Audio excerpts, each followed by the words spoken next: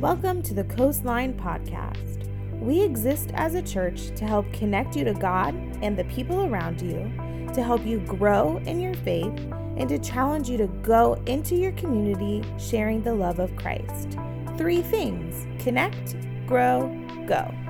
If you'd like information on what is going on at Coastline, follow us on Instagram and Facebook, or email us at hello@coastlinensb.com. Today we're starting a new series about prayer, and we're doing it for the next couple weeks. And I'm always cautious, when we're going to start a new series, because, I know God's going to, make me go through it. So, I've never, in the past, 5 years at Coastline, preached a prayer on patience, because I know God's just going to wreck my life for about 3 weeks, and he's not going to give me patience. He's going to give me opportunity to experience patience, right? And so I haven't preached on that yet. That's coming up. I'm trying to, work to it. And so this week, as I'm, preparing about, prayer, as we're getting to it, God did it again. He gave me a great opportunity to, I'm not going to just teach you about prayer. You're going to run through it. So being a parent to an 8-year-old and a 5-year-old for the past 4 days, and also having to do everything else I'm supposed to do, there's been a lot of praying. Your boy is prayed up. I'm going to tell you right now. I'm real thankful. My wife's coming back in town later this afternoon. I'm going to go home after this. I'm going to clean the house and act like it's been clean the whole time. Has not been, my kids, she is coming back to some kids that were sunburned. So I'm going to get a thumbs down for that, but we're working on it. But real quick, I do want to say thanks. I'm sure she's watching. That's kind of one of the reasons why I said they're already sunburned, so I can she can't scold me on this way as she's watching on the internet. That'll happen later, but we'll kind of work on it now. But I want to thank her for all that she does for our church. Last week for Mother's Day, she preached for me. That was a big deal. She did a great job. Babe, thanks for all you're doing. And then from coming out on Mother's Day, experiencing being a mother for just a couple days, that ain't my life. That's not it. So I'm thankful to have you as, I know you're not my mom, but I'm thankful for having you as a mother to my kids. And moms, I'm very thankful for all that you do. It's really a big deal. And as much as you're probably praying to get through it, man, we should be praying for you guys for all that you do for us. It really is a big deal. Thanks, moms. Everybody give moms a round of applause real quick. So today, I'm starting this series. I'm talking about prayer, and it's kind of one of those things where, if you're here today, you probably come from one or two point of views. You're either here, and when it comes to when I talk about prayer, maybe it might be a new thing for you, right? Maybe you're new to Coastline, maybe you're new to church, maybe you're new to starting out this relationship with Jesus, and you're trying to get to the point where man, I'm not really sure. I've heard about it before. I know it's something I'm supposed to be trying to do, but I'm not really sure what the next steps are, and how do I pray? So maybe you're from that point of view. I want to tell you that if that's the case, today is for you. The second thing is, if you're in the point of view where man, I've been a follower of Christ for a while. Maybe Coastline's been your home since the beginning. Maybe when it comes to prayer, you're man, prayer is part of my life. I know about prayer. I've taught about, I've learned about prayer for the years. My parents told me about prayer. I want to tell you that I think maybe even today is for you as well. Because prayer is something that should be a part of our lives, but even as we've grown up as maybe followers, some of us followers, some of us as just newly connected, I think it's something that when it comes to prayer, the idea of prayer, this idea of connecting, it's something we should hear from Jesus. I think there's opportunity, even for me as a pastor, to learn something new, to learn maybe and adjust something in even our lives of how we do this. And so I'm going to pray for us, because I think if you're going to preach a series on prayer, if you're going to listen to a series on prayer, probably good to start out with it, right? So let's do that, and then we'll jump right into it. Heavenly Father, I thank you for being the good Father that you are. I pray that this morning you would give me the words that you want me to say. I pray that you would give us the hearts that you want us to listen in. God, I pray that you would take away any type of distraction. I pray that this morning that you would give us the tools necessary, that you would adjust our thought process on this tool that we use to connect with you, and that you connect with us. God, I pray that you would have your way here this morning and allow us to leave here charged and recharged for what's to come. We thank you so much. In Jesus' name we pray. Amen.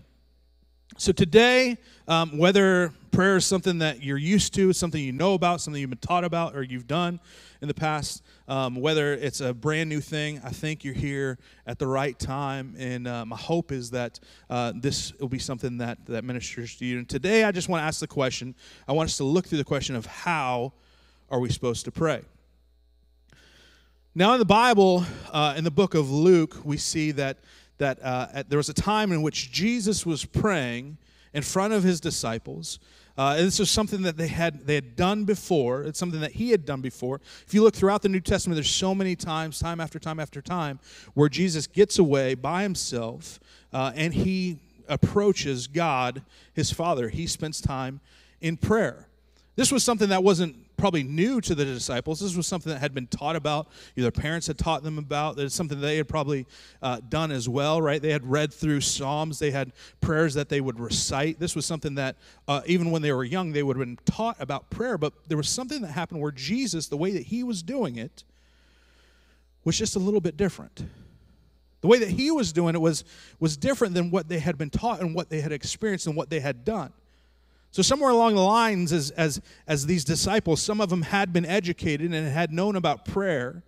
Some of them maybe hadn't been educated that much. Maybe they were just newcomers to it. They were trying to figure it out as they saw Jesus. At some point, from these different perspectives, they see Jesus doing it, and they say, hey, we want to know more about that. We want you to teach us more about that. And so in Luke chapter 11, verse 1, it says that once Jesus was in a certain place praying, it says, as he finished, one of the disciples, these guys got enough courage, they came together and they asked him, Lord, teach us how to pray. So based off of whether they thought they were doing it right or based off of what they were taught or the fact that they didn't know, they come to him and say, we want you to teach us. We want you to show us what are the things that we're supposed to be doing when we pray. And so Jesus comes into this. He says this in Matthew 6, verse 5. He starts to teach him. He says this. He says, when you pray. I want to stop right there. He goes and he tells them, he says, when you pray. He doesn't say if you pray or if you decide to pray or when you find the time to pray. He tells them like this is something that should be established. This is something that should be a part of your relationship with God. He says, when you pray, it's something that you should be doing. That's the first thing I think for you to know, that if you're a follower or whether you're a new follower or you've been following for a long time, and it's something that we need to understand. Part of our relationship with God needs to be that one of prayer. There needs to be a connection that happens regularly. He says, when you pray, and then I love this, he says, don't be like. You know, I think it's funny how sometimes Jesus, when he was teaching his disciples and stuff like that, he was a little snarky with some of his comments. The way he said stuff, there was a little bit of sarcasm. There was a little bit of this twang that maybe, you know, the religious people at the time wouldn't have liked what he was saying. And so he starts off, rather than saying, this is what you do, he says, well, let me tell you what not to do first. He says, don't be like the hypocrites who love to pray publicly on the street corners and in the synagogues where everyone can see them. I tell you the truth, that is all the reward they will ever get. You know, I think about what he's communicating has to do more with heart than it has to do with perception. You know, sometimes we've got people in our lives that are very good at praying. They sound good around us. They sound like when we hear them, we're like, man, that person must be real spiritual. But here Jesus says it's not about that. When it comes to prayer, prayer is not about the people that are next to you when you're doing it. It has to do more with the heart and how you say it and who you're saying it to. The heart of your prayer matters. I think part of the reason why they approached Jesus and said, Jesus, teach us how to pray, is because Jesus, the way he was doing it wasn't scripted. It wasn't one of these things where he was like reciting a prayer. It was one of these things that was very close. It was very intimate. It was a very real thing. It was different than what they had seen in the past.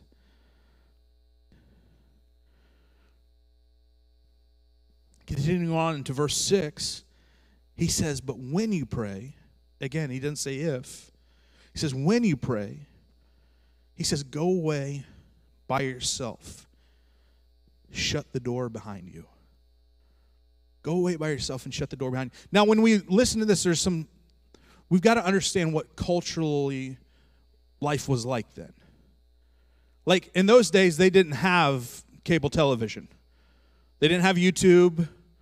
They weren't watching Silver King's tarpon fishing down in the Keys regularly. They didn't have the iPhone going off with, like, Newsy, NSB Edgewater or whatever, that's a hoot, by the way. There's some people on there. I love you. You're bringing me and my wife lots of laughs throughout the week. They didn't have, cell phones distracting them. They didn't have news and different media just bombarding them with stuff. But they did have people around them. They did have distractions of work that they had to do, things that had to get done. Jesus tells him, he says, hey, when it comes time for this, when you do this, because you need to be doing it, when you do it, you need to step away.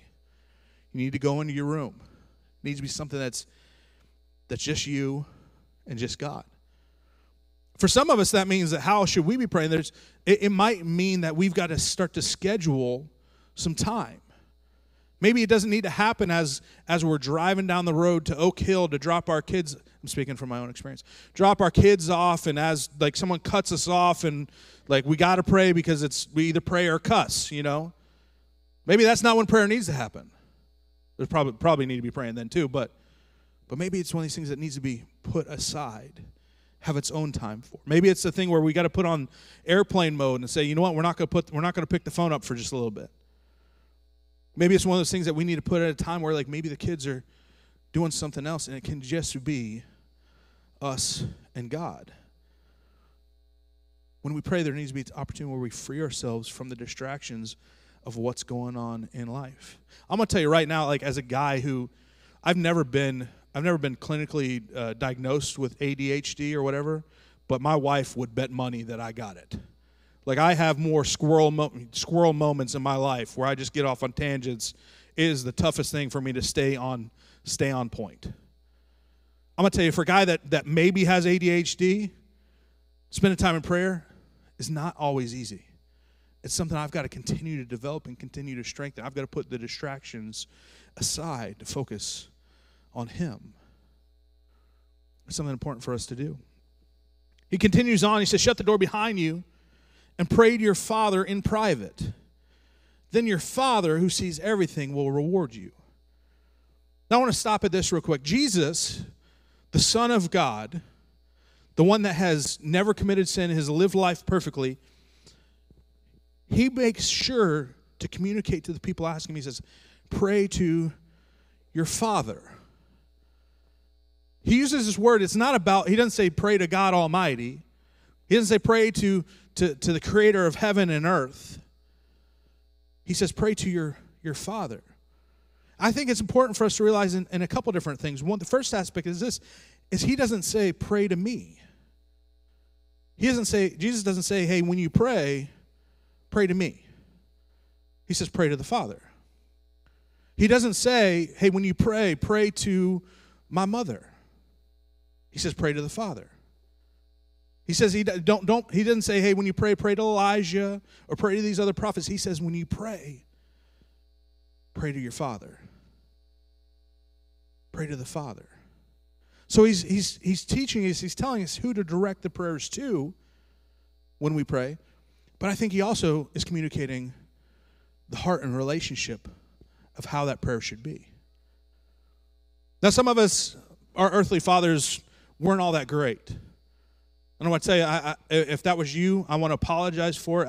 As a father, I try to be the best father that I can be. There's many times where I fall short. But I know God Almighty doesn't fall short. I think God, when Jesus is communicating to the Father, he's communicating a role of protection. The Father that protects. He's communicating about a Father that provides for his children. A Father that nurtures and teaches his children how they should grow up. A Father that loves and would give anything for his children. He's saying this is the type of relationship, this is the type of person that you're you're connecting to, that you're praying to. God, the good Father. He continues on in verse 7 and 8. He says, when you pray, don't babble on as the Gentiles do. Gentiles, these were people that were not Israelites. They were outside of the Jewish religion and culture. They were different type of people. These might even be people that maybe at some point had worshipped or did worship other gods. He says, when you pray, don't be like the Gentiles do and just babble on. He says, they think their prayers are answered merely by repeating their words again and again and again. Don't be like them, for your Father knows exactly what you need even before you ask Him. You know, I know that there was times in my life in which I didn't pray because I didn't know what to say. Because I thought, I don't know enough about Him yet to like, how am I supposed to be praying? How am I supposed to be communicating? How am I supposed to be connecting? What are the words that I'm supposed to be saying? Is there a place I'm supposed to be doing it? Am I supposed to be kneeling down? Am I supposed to be standing up? I didn't know the rules. I don't know the rules. And here Jesus is saying it's not about being eloquent. I'm going to tell you right now, I'm the least eloquent person that I know. If you ever get a letter from me, you most definitely will be praying for me afterwards, because like the English language is not something I have a grasp of.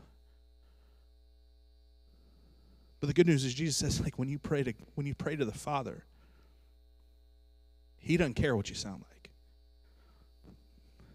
I know this to be a fact because some of you know I've got a small young boy. His name's Ben. He is, I love that kid. I'm going to tell you what right now, like parents should never, buy their kids a Pontiac Firebird for their first car. But, if he asked me for it, I might get it for him because I love that kid. He is wild. He loves his mama. He loves his dad. He loves his sister. Although this past week I did see him, totally just yank her hair. It was bad. But my son, Ben, he struggles with his speech. He's got a little bit of a speech impediment. When he was born, he had this thing called a tongue tie, in which the tip of his tongue was connected to the bottom of his mouth, and it was one of those things that it made it difficult for him to continue to connect and say different words. And so even as he speaks now as a 5-year-old, there's this thing where there's a little bit of a lisp, there's a little bit, and it's so cute right now.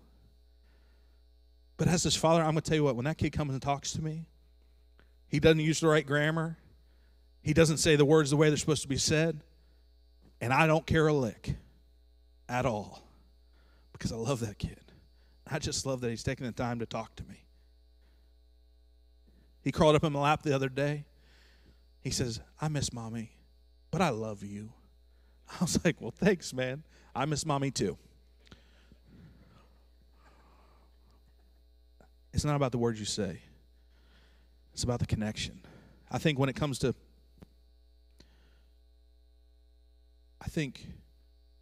what you say while you pray is less of a consequence than making sure that you pray. Jesus says, just make the connection. It's not about being eloquent. It's not about babbling on. It's not about the style and how you do it. Especially doesn't matter the style, because if you're supposed to be by yourself, free of distraction, who cares? It's just you and Him. You don't have to be good at it. Another thing, I think, when it comes to the words that we say, I think it's important for us to understand that God's not like this cosmic, ATM. Sometimes we look at Him like, well, when it comes to prayer, if we can just get the right words together, if we can get the right code or the right PIN number, then boom, cash is going to come out. We got what we want. It's not how God works. God is not your lucky rabbit's foot. I'm going to tell you that from my own experience. There's times that I've done that. God, please, let me get this in life. I'll do what you. Anybody here, be honest, you tried to bargain with God before? How'd it work out? I told God, I said, God, I'll do anything you want me to do. I'm not going to do a set up and tear down church anymore. That was 10 years ago. I'm not doing set up and tear down church. I've been doing set up and tear down church as long as I can remember right now. I'm going to tell you, don't bargain with God. It don't work out. You lose. House always wins. Prayer is not about this lucky rabbit's foot that if you do it, life will be easy. You'll get what you want. It's not how it works. Verse 9, book of Matthew chapter 6, it says that Jesus communicates. He says, pray like this. He says, Our Father in heaven, may your name be kept holy. Holy, that's a big thing. Holy is not something that I am. I think it's funny sometimes that I'll be fishing with some buddies or whatever, and for a second they forget I'm a pastor or something, and they'll drop like an F-bomb or something. Yeah, miss a fish, and like, I'm not going to say it because it'd be all over YouTube in about 15 minutes. Pastor drops F-bomb from church. But they follow it up with like, I'm sorry, Pastor. I didn't mean to say that. I'm like, I'm not God, dude. It's not one of those things where like you drop an F-bomb and automatically I know all the sins you've committed this past week. I don't have that connection with him like that. That's not how it works. I literally used to sit in church before I was pastor and thought like if the pastor makes eye contact with me, somehow he's going to know exactly what I've been doing this past week. And so I just sit like this the whole time. It doesn't happen, just so you know, okay? I'm going to bust all the myths that you got. You can look at me in the eyes, no worries. God doesn't, except for you. I'm just kidding. I'm not holy. God the Father is holy. I think when Jesus communicates this, he's trying to teach us that, like, there's this father relationship. But also with that hand, you need to remember, this is the creator of heaven and earth. This is the one that has given us everything. This is the one that loves us enough, that continues to teach us. But he is holy. And there is some reverence that needs to be had with it. We need to understand who we're talking to. There's a serious balance. Many times I've talking with people at a table and I've said some things and my wife's grabbed my leg. Any husbands, you ever had that before? Probably none of you, right? No. That grab means like, hey, what are you saying? Watch yourself. Hey, understand that we're in mixed company, or these are things you don't say. Sometimes it's, I don't do this often, but I've got my wife, if any of the kids ever talk about potty talk at the table, we don't talk about potty talk. There's a reverence at the dinner table. I think you can come to the Father with anything that you're dealing with. But we also have to remember, this is God Almighty. And there needs to be a reverence that comes with it. And this is the last thing when it comes to prayer. I think this is the one that is so incredibly difficult for us to figure out or to put into practice. This is the last verse I'm going to read is Matthew chapter 6, verse 10. Jesus says this. He says, when you pray like this. He says, pray, Our Father in heaven, may your name be kept holy. He says, may your kingdom come. Your kingdom come soon. May your will be done on earth as it is in heaven. I think we live in a culture today that is very much what we want is what you should pursue. What you want in life is the thing that you should go after. If you want a specific type of house, man, you should work hard and you should go after that type of house. If you want to have a specific body type, then that's what you need to go after. You need to pursue that, what you want. If you want a specific car, man, work hard, do what you got to do and get that type of car, get that type of boat, get that type of job, get that type of spouse. What you want is what rules. But Jesus says, when we pray, we should pray, God, what you want is what rules. Let your kingdom come. Let your will be done. It's not an easy thing for us to do all the time because our culture says one thing, but Christ says something else. And I think in life that as a follower of Christ, one of the things that we're always going to struggle with is do we follow what culture says is okay? Or do we follow which way Christ tells us to go? I think when I hear things like Jesus say, the only way to the Father is through him, I think it's an easy answer to pursue Christ above all. And so when we pray for things like that job, like that house, or that boat, or that adjustment of a situation in our lives, I think part of what we need to do is remind ourselves of how Jesus prayed. Because at the end of his life,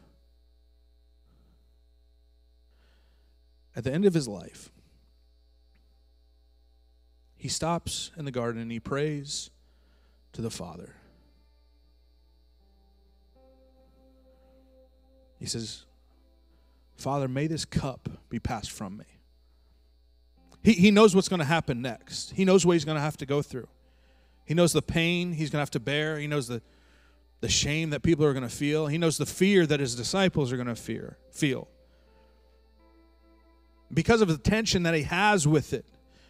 Because that's not what he's saying at the time. He said, that man, if there's a different way to do this, if we can make an adjustment and do this a different way, then let's do that.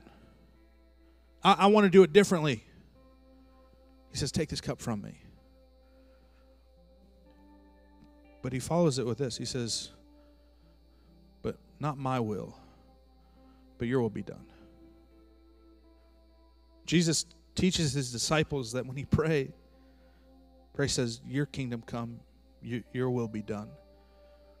But even to the point of his death, he lived it out as an example.